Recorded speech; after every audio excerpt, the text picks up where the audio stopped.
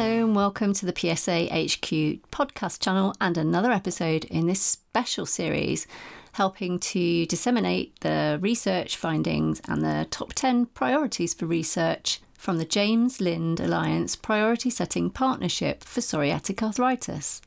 I'm Mel, your podcast host.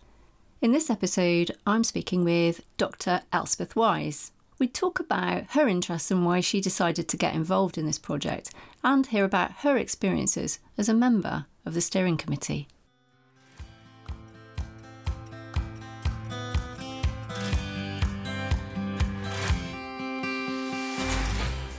Hello Elspeth, thank you for joining me today.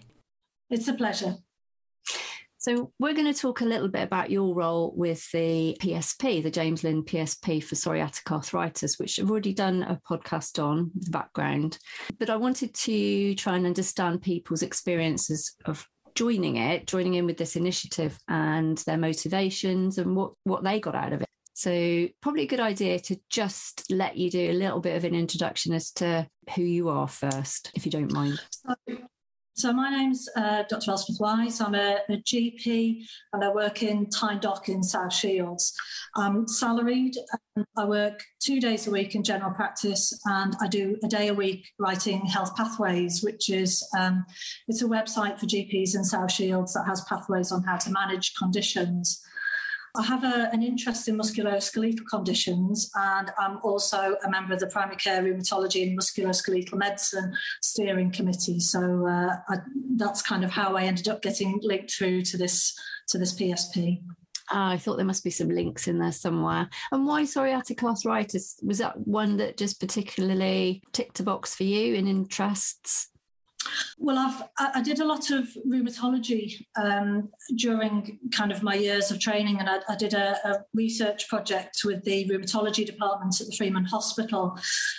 So I do have a lot of links with rheumatology, and I ended up doing this PSP purely because I was asked to by Professor Philip Helliwell, and Philip has been really helpful to GPs during his career.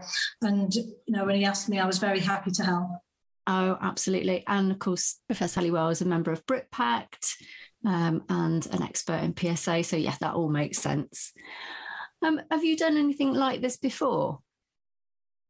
I took part in, it was one of the osteoarthritis ones, which was, I think, related to surgery. But with that, again, I had difficulty making some of the meetings. So I ended up attending the very final meeting. And it was fascinating just to have so many different people around a table talking about a subject and seeing the different viewpoints. Yeah, absolutely. And so you joined the steering committee, am I right? That's right, yes. Yeah. Okay. So what did that entail for you? Because obviously you talk about being, really busy and you've got clinics to run. So how did that work for you? So when it initially started, it was kind of at the beginning of lockdown and that tended to be all right for me. It was the meetings were on a Wednesday by Zoom, and initially with lockdown things quietened down, so I could attend them. But by about the summer, we found in general practice that our workload just suddenly increased, and following that, I did struggle to make the meetings. Purely because of them being on the days when I'm in surgery and I just, I'm working 12-hour days. I just don't have time to fit in a Zoom meeting in there. Yeah. So I did miss a few, but I managed with part of being on the steering committee. We had some meetings outside the Wednesdays where we looked at the questions and we were trying to kind of split them into different themes. And there were other meetings where we all met together and discussed the questions. So there were other ones that I could attend, but unfortunately I couldn't attend as much as I'd have liked. So for the ones that you couldn't attend, were you able to sort of pick up via email or something and contribute that way? Yeah, so you always get a summary of what's happened in the meeting, so you're aware of what's going on. And a lot of the time the meetings were standalone meetings anyway, so it was quite easy to join in. Yeah, that makes sense. And I mean, was it nice working with a big diverse team of people? You had all kinds of people there, didn't you? Sort of from experts to patients. Was that different for you? I have kind of worked with experts before. I find working with patients in these type of situations much more interesting, because you get a perception in your GP surgery what you think is important for the patient.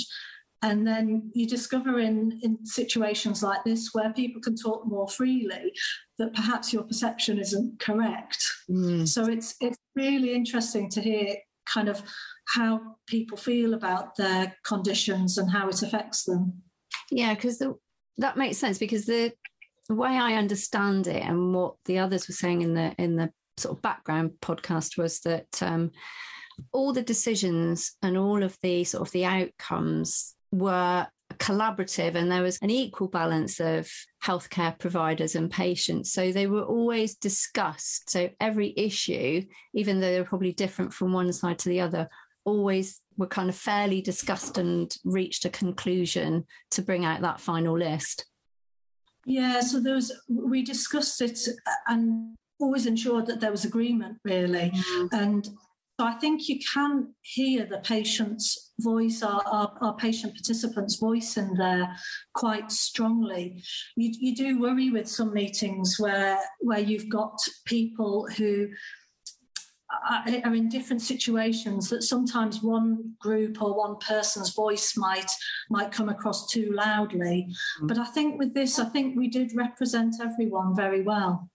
Yeah, it sounded really good. And I'm going to do a podcast with one of the patient participants as well, which will be really interesting to sort of see their perspective as well, I think. What do you feel are kind of like the key values that have come out of this, the main benefits of doing something like this? I suppose there's different benefits from this. There's benefits to the Research Society as a whole. So they get a list of priorities that can help them direct their research, or might inform their research as to where to progress. But there is also there's benefits to the people taking part, because you do get to interact with other people. So I, as a GP, get to interact with specialists in dermatology and rheumatology. We also get to interact with the patients. So it's a learning curve as well. So there's so many benefits from taking part in a group like this. So you'd recommend it to other GPs and other, well, anybody really, sort of from a patient perspective, to get involved in something like this? Definitely. I think from a patient perspective, you probably understand, you get a bit of a better understanding of where the professionals are coming from. And it was quite interesting. And one of the things that stood out for me was that fatigue was really identified as being a big problem by the patients. And that's something that we don't really have many options for. And so I have to admit that I might tend to focus on other problems that I can help rather than fatigue. I know I haven't got a huge amount to do to help with the fatigue, but it was so interesting to hear them say, well, but no, actually, I can cope with the pain. It's the fatigue. And it just made you think again and think, oh, crikey, having had COVID and having been fatigued with COVID, I mean, I was lucky I got over it, but you can appreciate, gosh, it must be horrendous to feel just worn out. It's not like just being tired. It's definitely something that just wipes you out. So, I mean, that's really good. If you've learned something and taken something away from it as well. I know you said, you can't, difficult to medicate for fatigue, but I know there's lots of help can be gained from people like occupational therapists who can help with, pacing tactics and things like that. It is a big thing.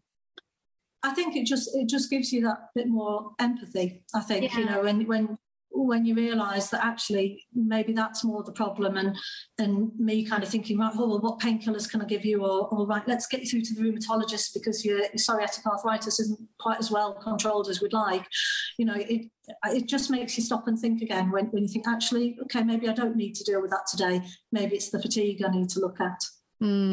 No, that's really good. And it is a common thing. You do hear people saying quite often the fatigue is worse than the pain, depending on what kind of flare you're having. And yeah, that's really good if you've learned stuff from it as well.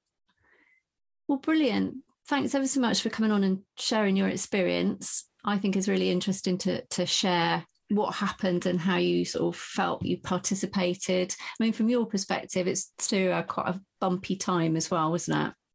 Yeah, it's been an odd couple of years, but it's lovely to do meetings like this, and always worthwhile. Brilliant. Thanks ever so much, Elspeth. Thanks for talking to me. Thank you. Bye-bye. Bye. Many thanks to Elspeth for taking a moment to come onto the podcast and share her experience of being part of the James Lind Alliance Priority Setting Partnership for Psoriatic Arthritis as a GP and a medical expert on the steering committee. It's always good to hear how these sorts of experiences can enlighten and inform everyone who takes part. Please do check out the links in the show notes, and I want to say thank you to Britpat for sponsorship of this podcast and in fact the whole series relating to the James Lind project.